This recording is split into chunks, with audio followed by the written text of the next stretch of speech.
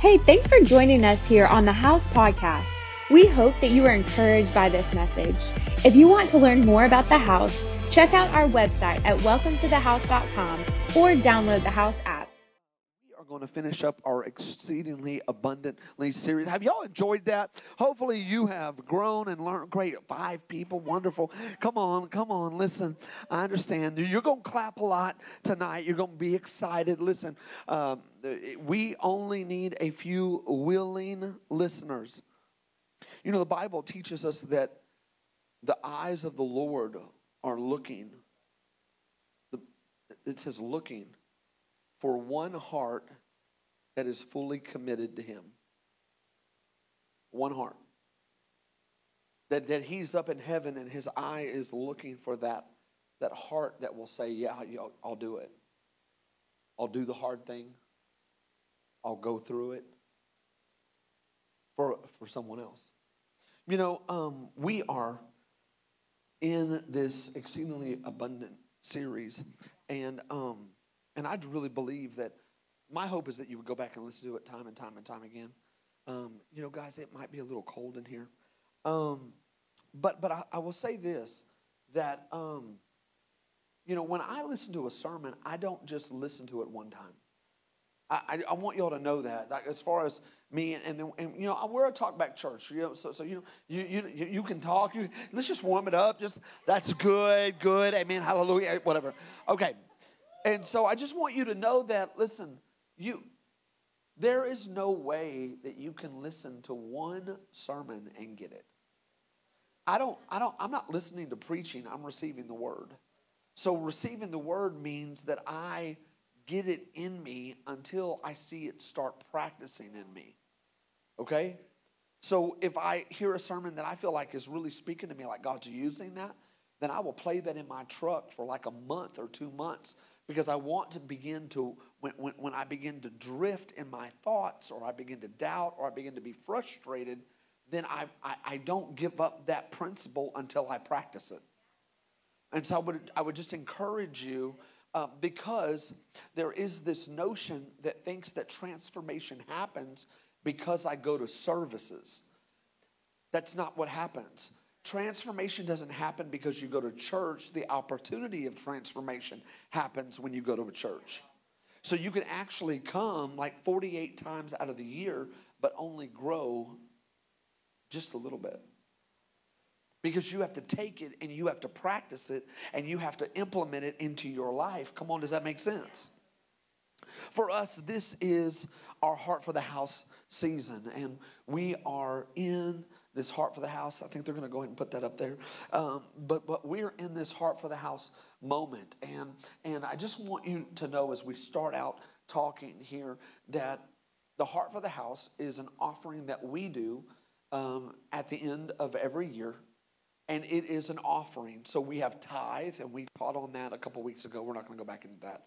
But then offering is those times when the Bible teaches us that we go over and above. And the Bible actually says, just say this when people are giving an offering: the Lord has need of it. That's it. And so we don't put a lot of pressure on people, because we believe that God will speak to people, and we want you to ask God. Now, if you won't ask God, that's a sign of rebellion in your own heart.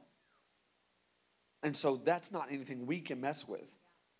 But if you ask God, then God will begin to move on you. Come on. And then He will begin, because here's the deal. Your giving unlocks the next season of your life that you don't even know you're about to walk into.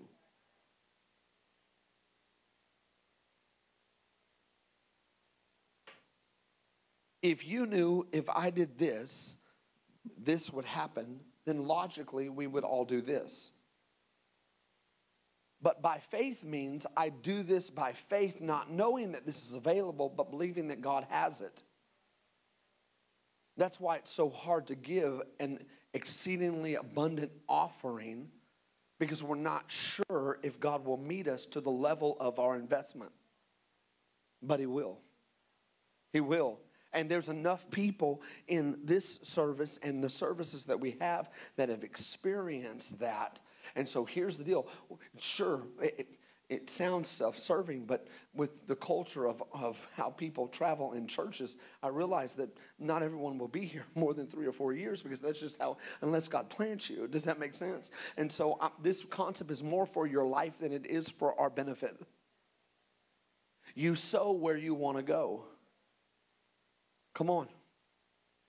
You sow where you want to go. And so we have been showing everybody this campaign diagram, this pledge thing. And I think they're going to put it up there real quick. Will you put that up there? And so one of the things that we're doing for Heart for the House, because people are like, okay, what are we doing with the money?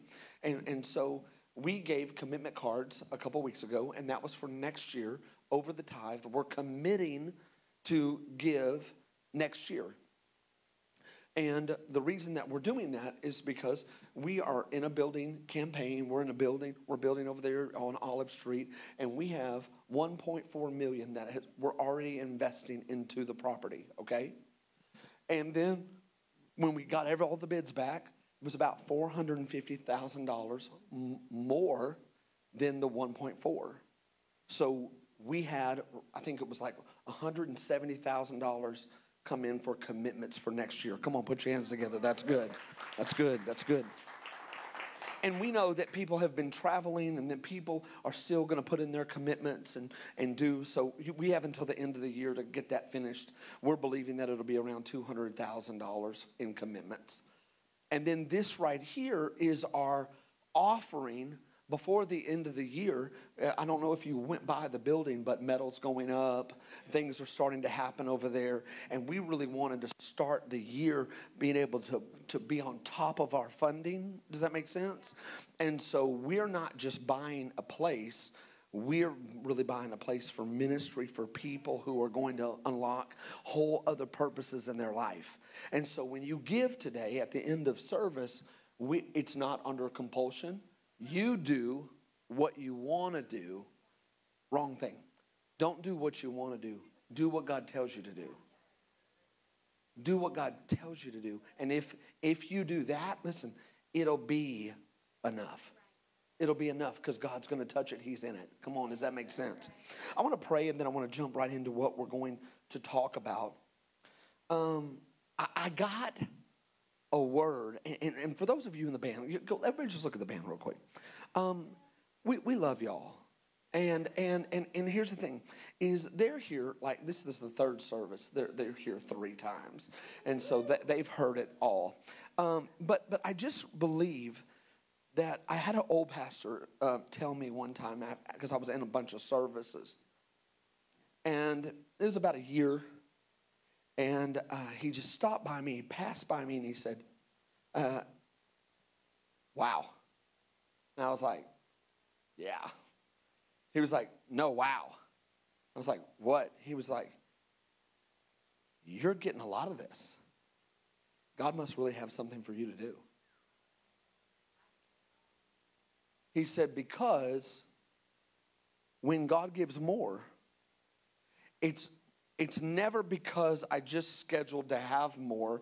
It's because God aligned it for you to receive more. And I would just tell you that in your third opportunity to hear the same message, Ben, I just want to encourage you, don't sit through it and play and be a part of it but not receive it. Does that make sense? Like for those of you on media, and like don't be in it, help and produce it, and not grow in it. Because the truth of the matter is, I think that you have the opportunity to begin to take this and see what's going to happen in the next 30 or 40 years. You don't even know. Come on, y'all give them another big hand. Let's pray. Let's pray. Let's jump into this. Lord, we need a word from you. We don't want to be a prideful church. We want to be a willing bride. Search us, O Lord. Adjust our priorities to seek you, to know you, and that you would be allowed to lead our life. Help us pass the test so that we can transition in all the things that you have for us. Father, we praise you because you are good, not because you give good things. We honor you in this place. In Jesus' name. Come on. Everybody said, amen. Listen, I know that we're a little sporadic today, but I want you to just, come on, look across the room and tell someone you can make it. No. We're going to do it again. Come on. I know it's weird. But you can even throw this thing across the sanctuary. Come on. Just look at someone real quick and say, you can make it. You can make it. Go and turn me up just a little bit. Listen, as we're closing out this series, we live in a troubling time. We do. We live in a time where it's troubling because there are worldly philosophies that are entering the church, causing division in the body of Christ. I know you're working. Yeah, listen, give my man a big hand back there. Listen. Do I need to switch mics? Okay, I will. All right. All right, you keep working. All right. And so I think that because our body does not chase spiritual depth. You know what I'm saying? We like it easy.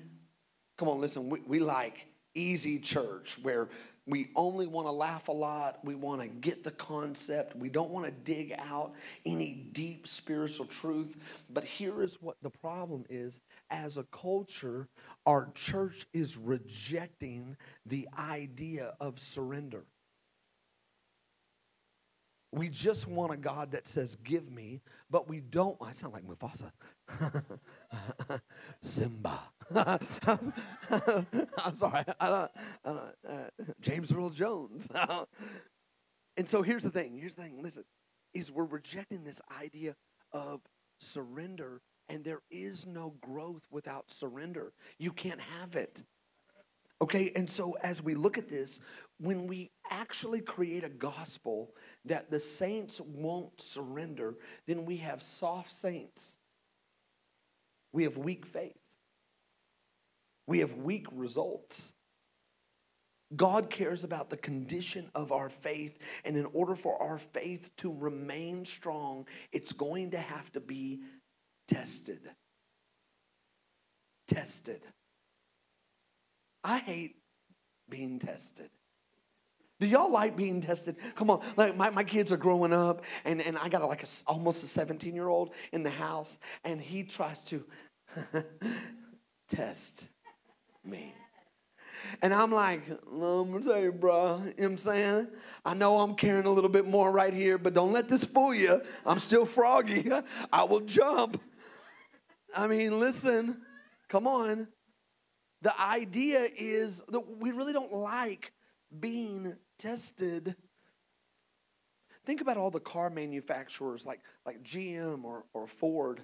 They take their vehicles through extensive tests. Why? Well, they want to determine the strength of the vehicle. They also want to determine the weakness of the vehicle. And they want to prepare this vehicle for public use. Does that make sense? They want to make sure that the car is continually improving so that it has better results out. This is why God moves us through tests. Hebrews chapter 11, verse 17 through 19. Go ahead. We're going to look at this right here. By faith, Abraham was tested when he offered up Isaac, and he who had received the promise was in the act of offering up his only son, of whom it was said, through Isaac shall your offspring be named. He considered that God was able to raise him from the dead, from which, figuratively speaking, he did receive him back. Here's all this is saying. Leave that up there for a second. Is that God tested Abraham and said, yo, will you give me the most precious thing in your life?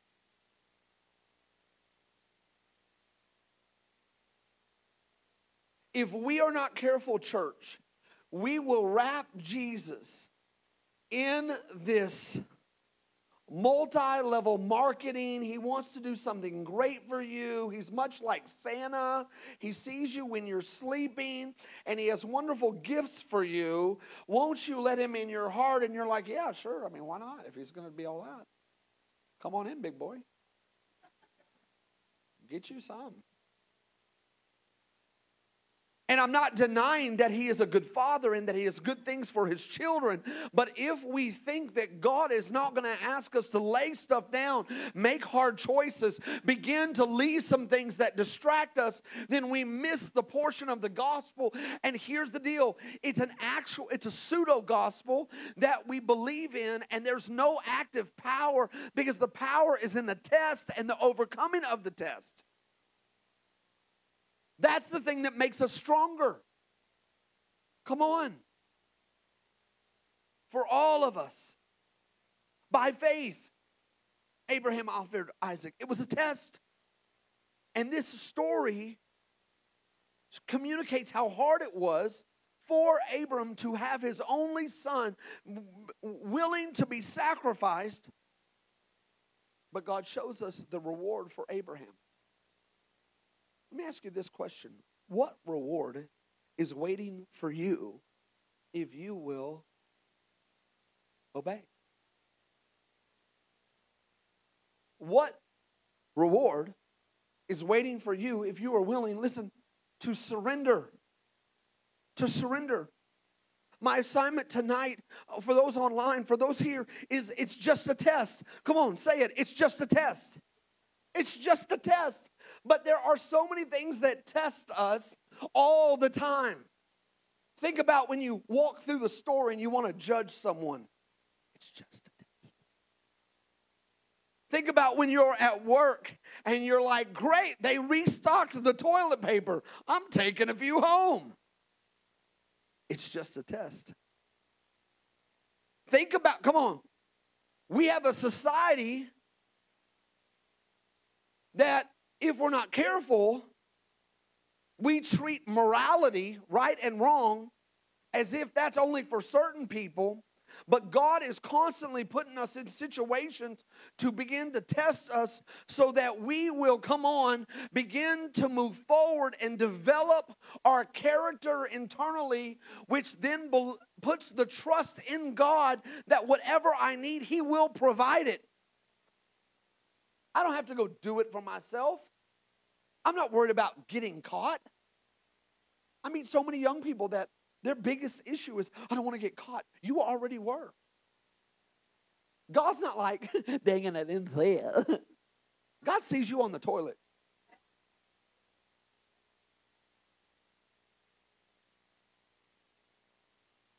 God knows.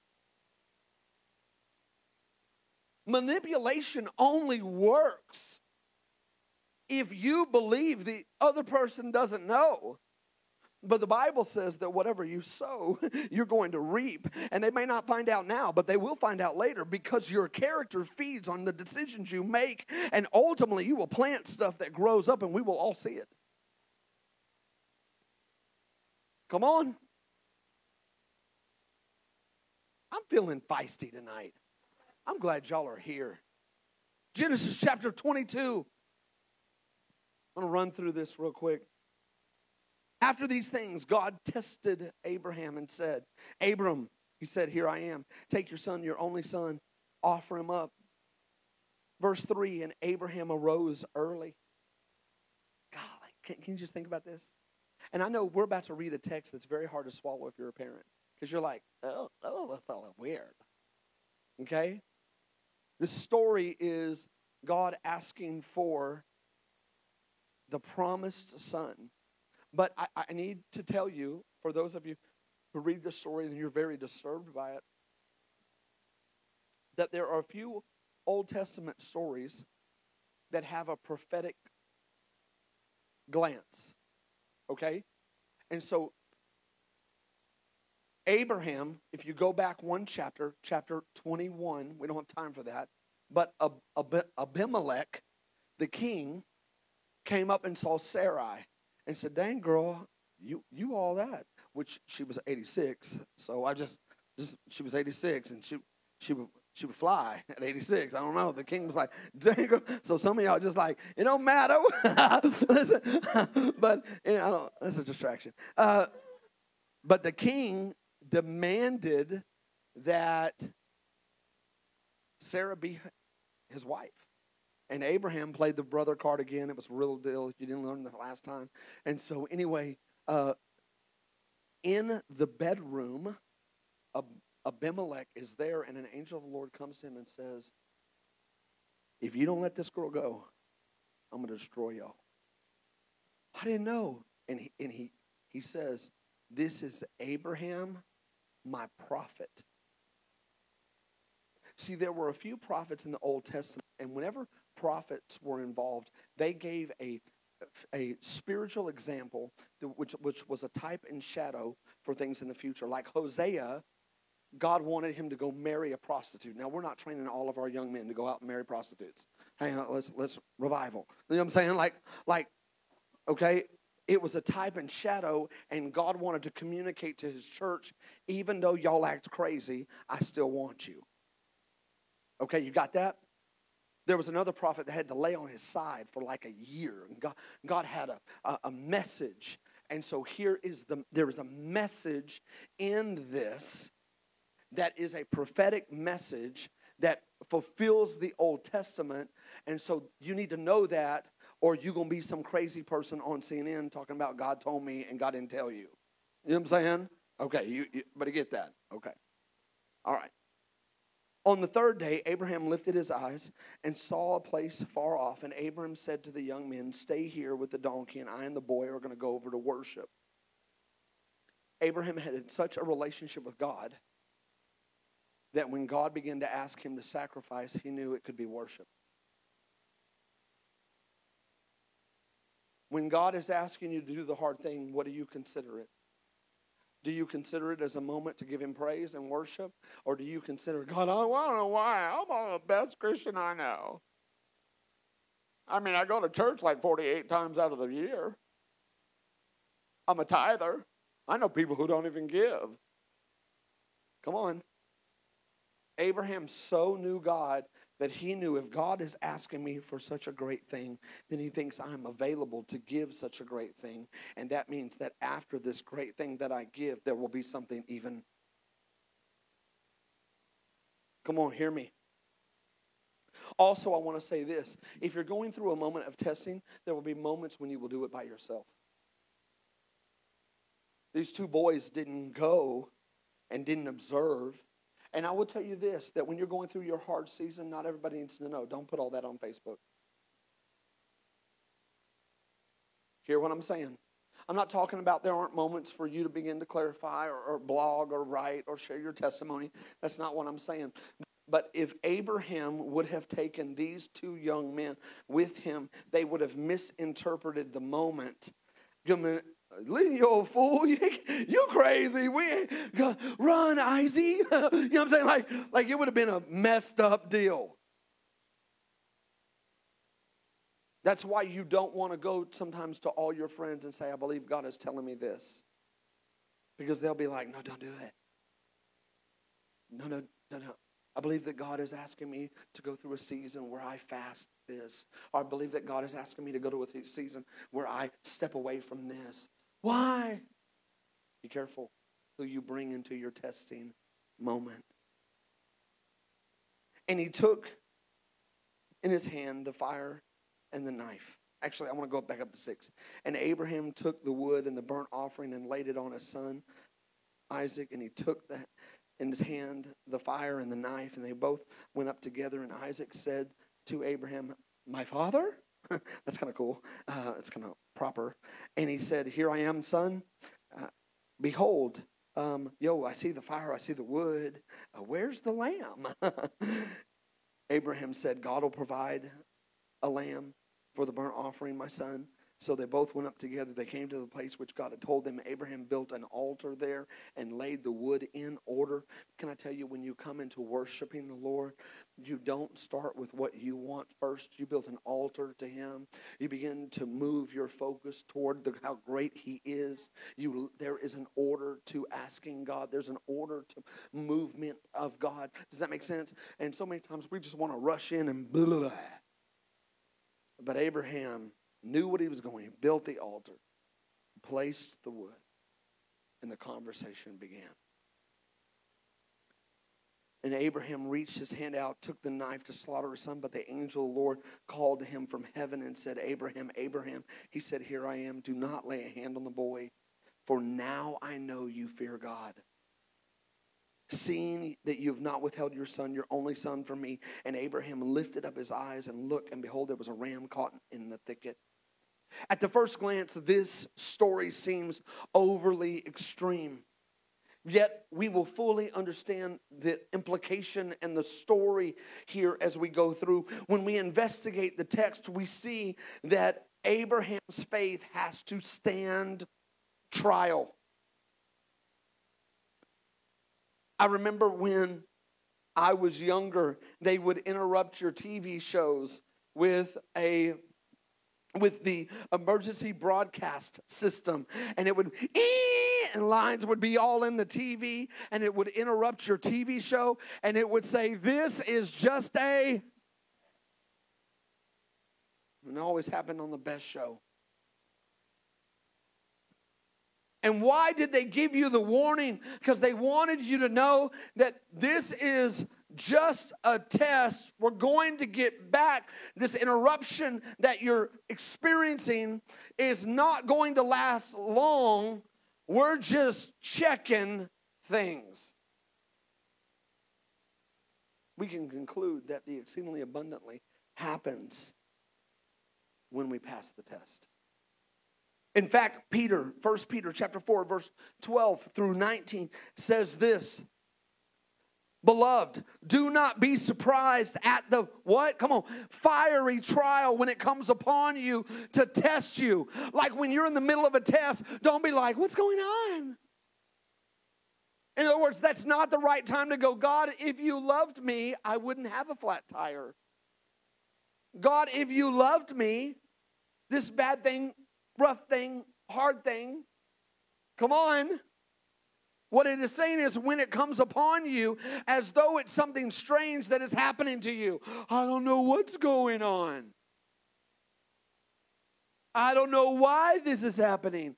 But rejoice so far as you share in Christ's suffering, that you may rejoice and be glad when you see His glory revealed. In other words, you may be going through a test right now. But there is the other side where you begin to see why you went through it and what God was going to do in it. And you're going to rejoice at who you become after the trial is past. Come on, does this make sense? There is a huge difference between a temptation and a test. Satan brings a temptation. God brings a test. A temptation starts on the inside and moves outward. Listen to this. The Bible says that we're tempted and enticed by the lust that is within us. In other words, it starts in us and then it affects the people outside. A test starts on the outward and moves inward. This pressure is now being affecting, and it's coming toward me, and now it's it's hitting some of these triggers of fear and doubt and pain and rejection and loss. A temptation brings compromise. A test brings clarity. A temptation entices us to sin. A test approves us for victory. A temptation leads us to immaturity. A test builds maturity. Temptation works to weaken our faith. A test works to strengthen our faith. There's a huge difference between a temptation and a test. And James tells us that God will never tempt you. Why would God never tempt you? Because He knows you and He knows that what will trigger you, and God will never trigger you to act based on sin. But God will test you. There was a man who was on trial.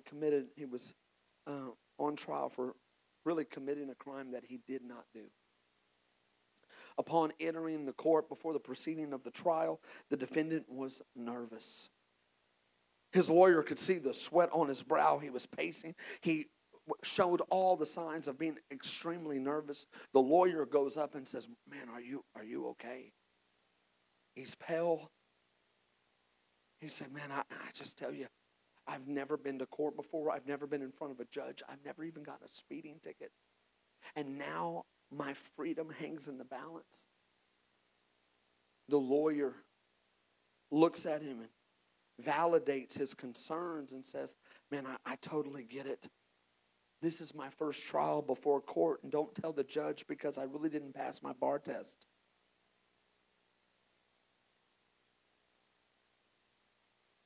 Here's the thing. I don't know about you, but I don't want anybody representing me that hasn't passed the test. Come on, somebody. And I believe that God is saying, yo, listen, I need you to pass the test because you're walking out with your What Would Jesus Do bracelet. You're representing me, and you don't even really know me. Come on. You're rehearsing a line you heard from the preacher, but you haven't produced that line in your own. Come on, help me. Today, I want to give you 3 reasons why we should all pass the test. All pass the test. And I would submit to you today that great testimonies come from people who pass the test. Passing the test shows that you trust and you are continuing in transformation. We must remember that a faith that cannot be tested is a faith that cannot be trusted. Come on, hear me. Here's what this means. Leave that up there for a second. There's a lot of people that get excited and turned on to the Lord, and we love that, and we need that passion in the church, because if not, we get grumpy, we get quiet. Yeah, God's good. And you don't even smile anymore. I mean, think about it. Like, people are also serious in church, and I got it. I mean, God's a serious deal. Thank you, Jesus. Amen. But the Bible, like, people have forgot the joy of the Lord is your strength, and you don't show no joy. Come on, we need to see some teeth every now and then. This is serious business. Heaven and hell, serious. It is serious. It is serious. But wow. Come on. A little lightness, a little happy, a little glad you're here. You can be welcomed in, be our guest. Here's the thing. For us, you will be tested no matter how young or old you are. It doesn't matter if you're white, you're black, you're brown. It doesn't matter how much you make. It doesn't matter what position you hold. You will be tested. And so I want to give you 3 reasons why we should all pass the test. The first one is this. Every test we pass communicates a greater level of faithfulness. Do you think that God says, "Well done, good and faithful servant," to people who show up to church?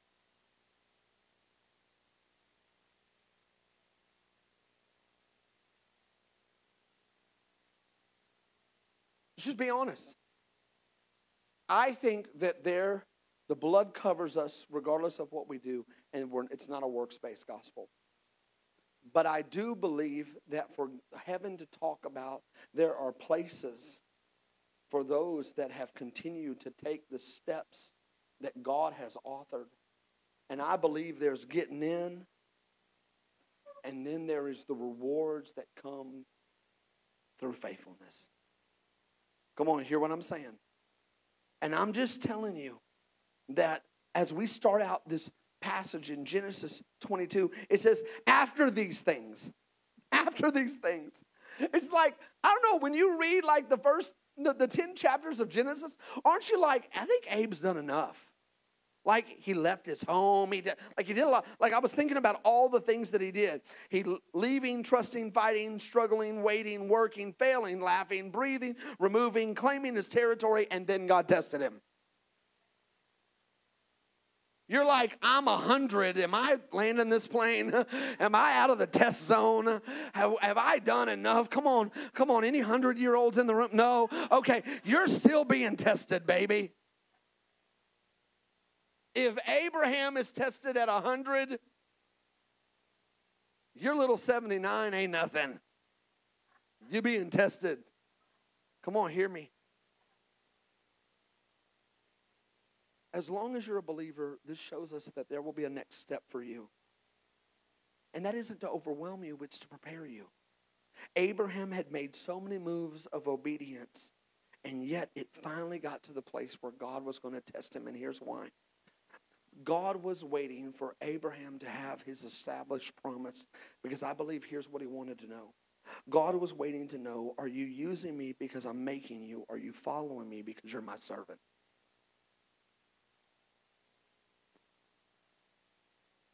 Like, are you following me because I'm bringing you angels, I'm speaking to you, I'm doing all of this miraculous things? And are you following me because it's beneficial to you? Or are you following me because you're my servant and you will do what I ask you to do? Because here's the deal. The covenant that I'm going to give you is given to servants who become sons and daughters. Hear what I'm saying? For us, what is God asking for you today? What is he asking of you? Do you trust him enough to give up the addiction, the offense, the pride, the materialism, the success, the rebellion, the degrees? Do you? And here's the deal. It's not that you can't have some of these things that are more positive. It's not that you can't have them. It's that God doesn't want them to have you. And here's another thing that I would like to suggest to you. God will never ask for what you cannot give. You may think that you cannot give that apology. You may think that you cannot forgive that mom or dad or whoever. But God will never ask you to give what you can't. In other words, God's not going to ask you to give $10 million when you have 10,000 in the bank. He's not going to ask you to do that. But God will always ask you to give more than you think you can. Because that's what stretches you. Here's the second thing. Every test we pass sets us up for something greater. Everybody say greater. For the last few months, we tried to do the best job we can at communicating the vision for our new property. And I believe that it is a space for space, more people, more ministry. All of that's going to happen. But I believe that this is a test for our church. And I believe the greater thing is going to happen as we begin to pass this test. Abraham had no idea the importance of Isaac. Think about this. We know that the covenant went to Abraham, Isaac, and Jacob. Y'all stay with me because I believe this is going to be profound and it's going to help you. Abraham was taking all of these steps just to leverage his son to be able to carry the mantle that God had given him. I want to be super clear on this because sometimes I speak real fast and I assume people know what I'm talking about, so let me slow down. Just because you bring your kids to church does not mean they are getting transformed by church. Okay, hear me. I realize as a parent, there are a lot of things that Katie and I can do, but ultimately there will be a moment that my kids will decide who they will serve. Okay, you hear me? So what is the ratio of what we do versus what they choose? Because every person gets to choose. Okay, here's what the only thing that we can do is, as Abraham, we can pass test, and each test is a deposit of something It's an anchor in their soul. And they may run away from it when they're older. They may have a season. But here's the deal. These anchors that they saw mom and dad do will be convictions when they are in dark places. Come on, you hear what I'm saying? And there was a reason why Isaac grew. Sure, he had moments of craziness. But Isaac goes and waits and submits under Laban to get Rachel for years. Come on, what's up, Rachel? Get years. And why was he able to do that? My parents had a baby at 190. I saw my mom and I heard stories of faithfulness. I heard stories of God. And I believe that if I stay, even though it's unfair, even though I've been overlooked, even though Laban he lied. He deceived me. But I see what God did, and if I'm under that covenant, God will do the same thing for me. It will just take time, and I'm in a test. And then Isaac produces Jacob. When Jacob transitions his name to Israel, and now we have the 12 tribes, and out of that, here comes Jesus. So here's the deal. Jesus is over here. Abraham is here. What's over there for you if you will pass this test? What's over here? What greater thing that you don't even know about? What legacy when you're a grandfather or a grandmother? What legacy are you when you start this business? What happens over there that if you do right here and pass the test and pass the test and pass the test? Because I believe something greater is over here. Come on, y'all give the Lord a hand clap.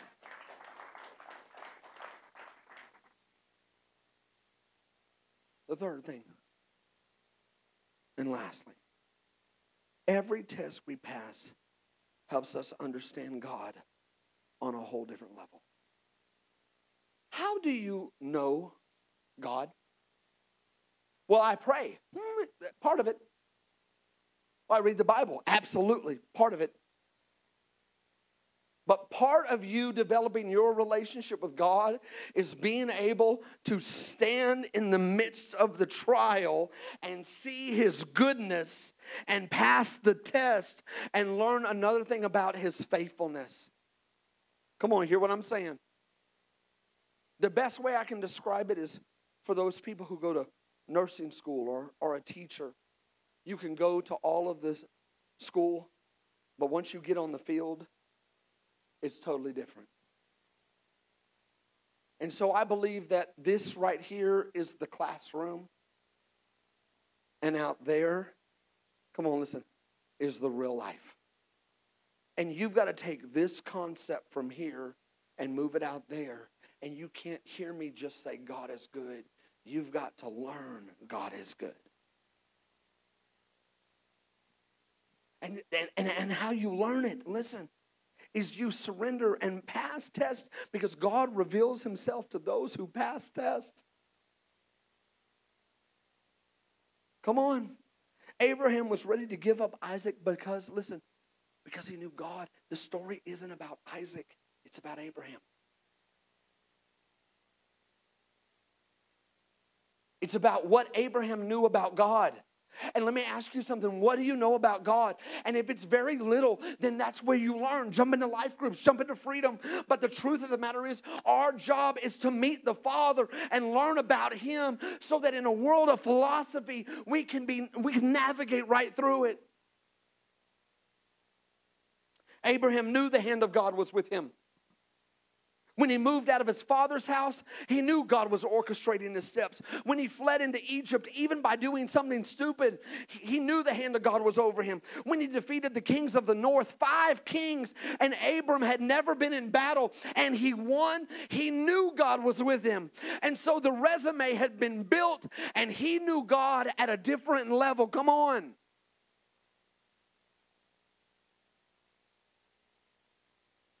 Abraham never doubted God because he had learned how to hear the voice of God. You've heard me say this a few times. When I passed by this Olive Street property a year ago, I was like, no way. And people in church would be like, hey, have you seen the church over there? I hadn't seen it. Nope, I hadn't seen it. I just think that would be a great church. No, it's not a great church. It's not a great church. It's a whole rundown church. It's not a great church. Hey, what do you think about that property over there? I think nothing about the property over there. In fact, whenever that property comes up, I think nothing. And so I did this about 6-7 months, okay? 6 or 7 months, which, by the way, the same thing happened in this location. The pastor was here. He calls me up and says, hey, man, I've been praying for you. I was in a moment. I just been praying for you, and I really think that you're supposed to be in this church. And I was like, I bind that in the name of Jesus. I'm going to Frisco Station Mall, buddy. Stop trying to limit my faith. And he was like, no, I really feel like, I don't know why. Why don't you come over and look at it? And I was like, I don't think I will.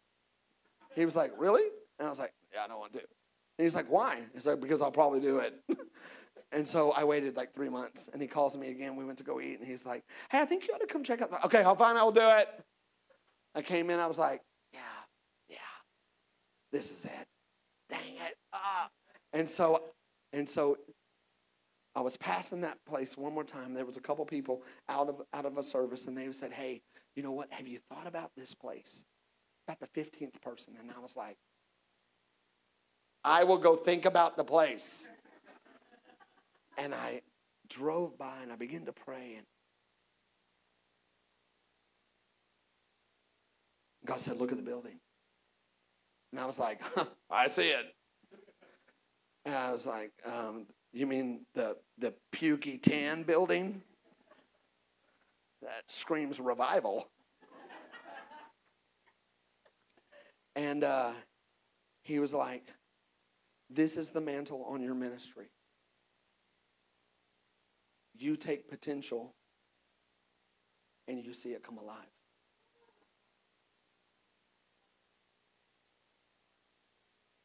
And I'm calling you to this area to revitalize this place, because that's what the house does. And I was like, okay, you got me. I'm in. But here's what I'm telling you. Like, that was a conversation between me and God. And I'm going to be honest, the price tag on that conversation was $3.2 million. And you hearing me talk, your faith may not be at the place where you're ready for a 3.2 million conversation with God. But I need to tell you about my road. Come on, hear what I'm saying.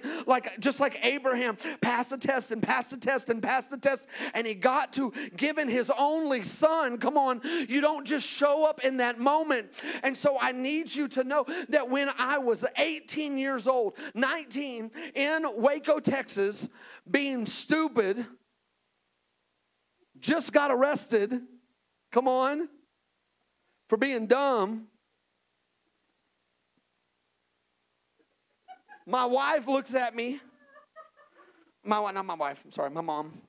My mom looks at me and says, you're turning into an idiot. You need to leave. You need to leave right now. And I was like, I was assistant manager of a movie theater.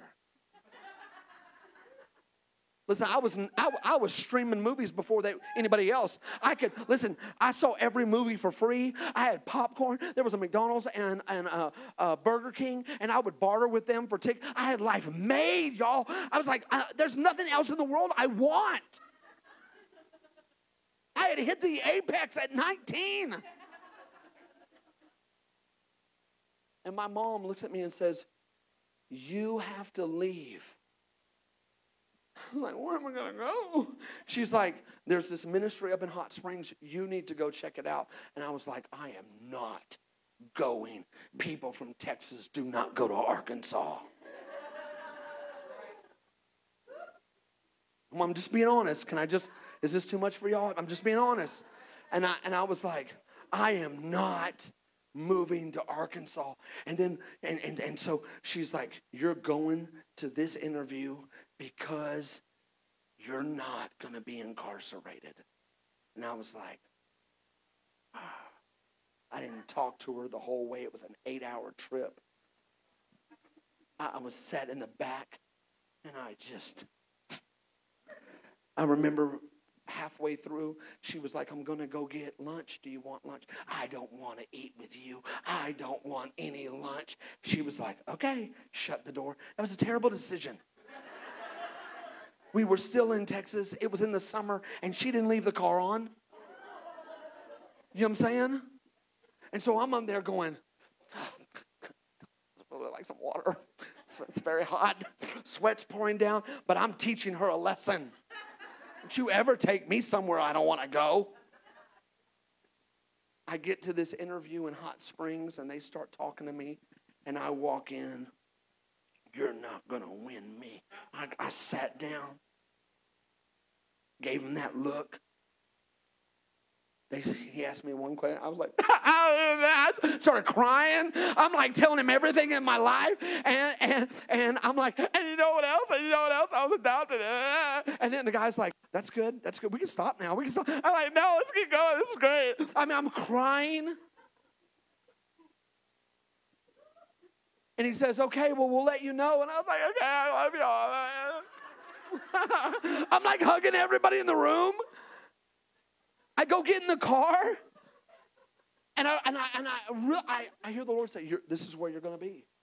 And so I go back home, and I wasn't even accepted yet. And I was like, I'm moving to Arkansas. God's going to call on my life. And 3 or 4 months later, I moved. I remember when I met Katie. I'd been up in Hot Springs for a while, and I saw her walk in. I was running sound. Come on, what's up, sound man? I was running sound. She was sitting behind me with her mom. I was like, hey. The sound was good that day. And so we started dating. We liked each other. We had a lot of same interests and background. But then here's the thing: I wasn't ready for marriage, and I had still a lot of freedom issues, and I thought that I was going to get divorced, and I remember the pain and all of that. And so we actually broke up for like 6 months because she was ready and she knew, but I didn't know. And I was like, I'm a stallion. I can't be caged. I'm free. I remember the Lord talking to me, and I was like, that's it. That's the one. I was like, okay, are you sure? But I don't want to. Because I didn't want to break her heart. I didn't want to break my heart. I didn't want all that. And that test revealed what was in me. Then was kids.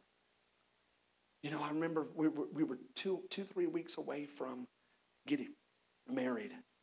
And all the stuff had been sent out. And we're having this conversation. And I'm like, you know, I was the kind of person that I wanted to talk about everything up front so that we could handle everything. And so I'm like, how many kids are we going to have? I'm thinking 2. That means we're going to be a family of 4. The world's made for 4. Car, 4. Hotel room, 4. Roller coaster, 4. I think we need to do 4. And she was silent. And she goes, well, I was the 3rd, and I just think that would be really wrong if I didn't at least pray about having 3 or more. And I was like, well, I'm the man of this house. And let me just tell you, I don't know if I want to marry a woman that won't submit. And she said, well, I don't know if I want to marry a man who won't listen to God. And I was like, it got so tense in the room. I put my hands in my pocket because there was a tension. She was like, so both of us are feisty, you know what I'm saying? And so she's looking at me and I'm looking at her and I'm thinking, if she gives this ring back, I'm done. I'm walking out. Boo, I'm out. And so I put my hands in my pocket just so that it would be harder. And she says, I think we need to talk about this at a later time. And I was like, I think you're right. And I go back to my house and I'm like, God, I don't even know what that was. I felt so stupid. It was dumb. But she wants to have more than 2. And I don't know. And it was a test because here's the thing. Is there were 2 kids. Parents divorced. we lived on food stamps and WIC and felt like there was never enough. And I just never wanted to raise a family that I couldn't. And see, this moment was a test that revealed something in me, and I had to take that to the cross. And after our first one, we had 4. I'm like, let's have some more. She's like, no. I remember working at our ministry, and God put it on my heart to start Be the One. And I'd been there for 20 years, and I was like, man, this is where we need to be. And there were conversations about me taking over some executive administrative responsibilities and pastoring more in the church in Hot Springs. But there was also something started in me about Be the One. And I remember having to walk up the stairs and talk to my pastor and say, here's what's burning in my heart. And he goes, you know what? I can see it. And he prayed over me. And here's the thing. Listen. Is I hadn't done any outreach up to that point. That was where the birthing of all outreach started for the house. Then I remember moving up here and God saying, like, this is the place. I remember when we signed a contract at Hudson for $6,500 a month, and we only had 3 tithers, and we were one of them. And I'm like, oh, Jesus, how you going to do this?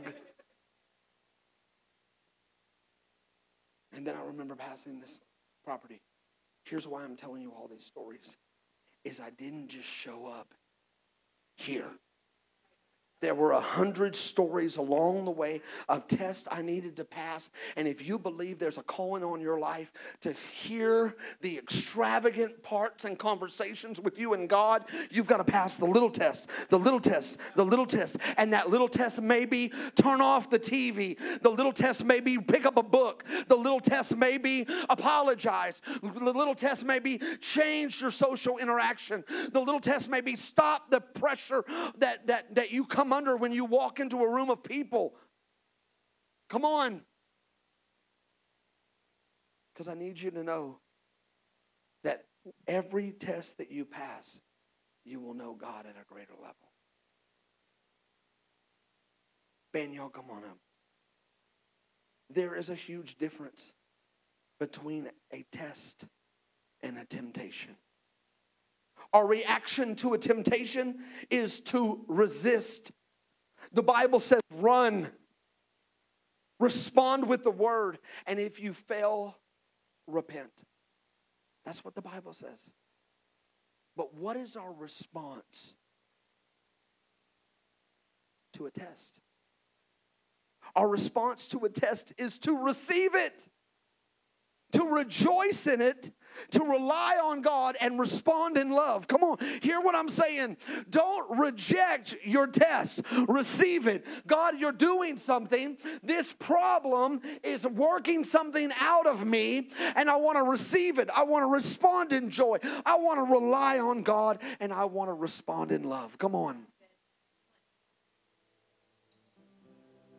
Today, there are 3 major tests that I think that we all face. The first is, where is your life going to be found? The second is, who are you going to trust? And the third is, what is your hope for the future? And these are all tests that you have to pass. The first is this: the test of your life means that I give up my life. Come on. We talked about that this is a prophetic story. Isn't it awesome? Come on. We're talking about Isaac, the promised son, the miraculous miracle conception. He carries his own wood for the sacrifice. He is the sacrifice that opens up the covenant. It is a story of Jesus, and the Bible says that if you want to save your life, you're going to lose your life.